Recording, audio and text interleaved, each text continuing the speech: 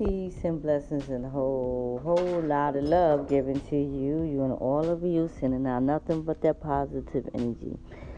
Let me tell you a little about myself. I'm a mother of four. I've been married twice. Um, I love teaching children. I'm an early childhood educator.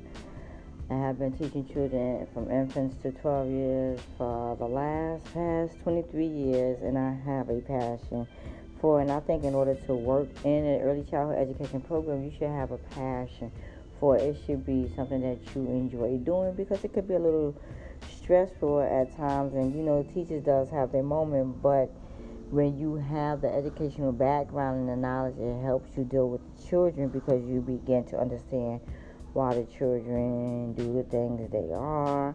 You understand their background and their environment.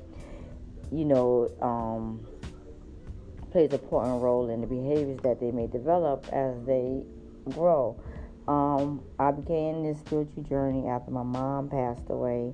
I just felt like there's more to life than just working and getting married and sitting down having children.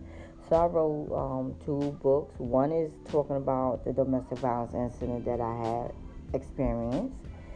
And the other one is just talk about my spiritual journey, some things that I have tried to incorporate into my life to help me reach my higher self, such as eating healthy, exercising, watching my thoughts, thinking positive.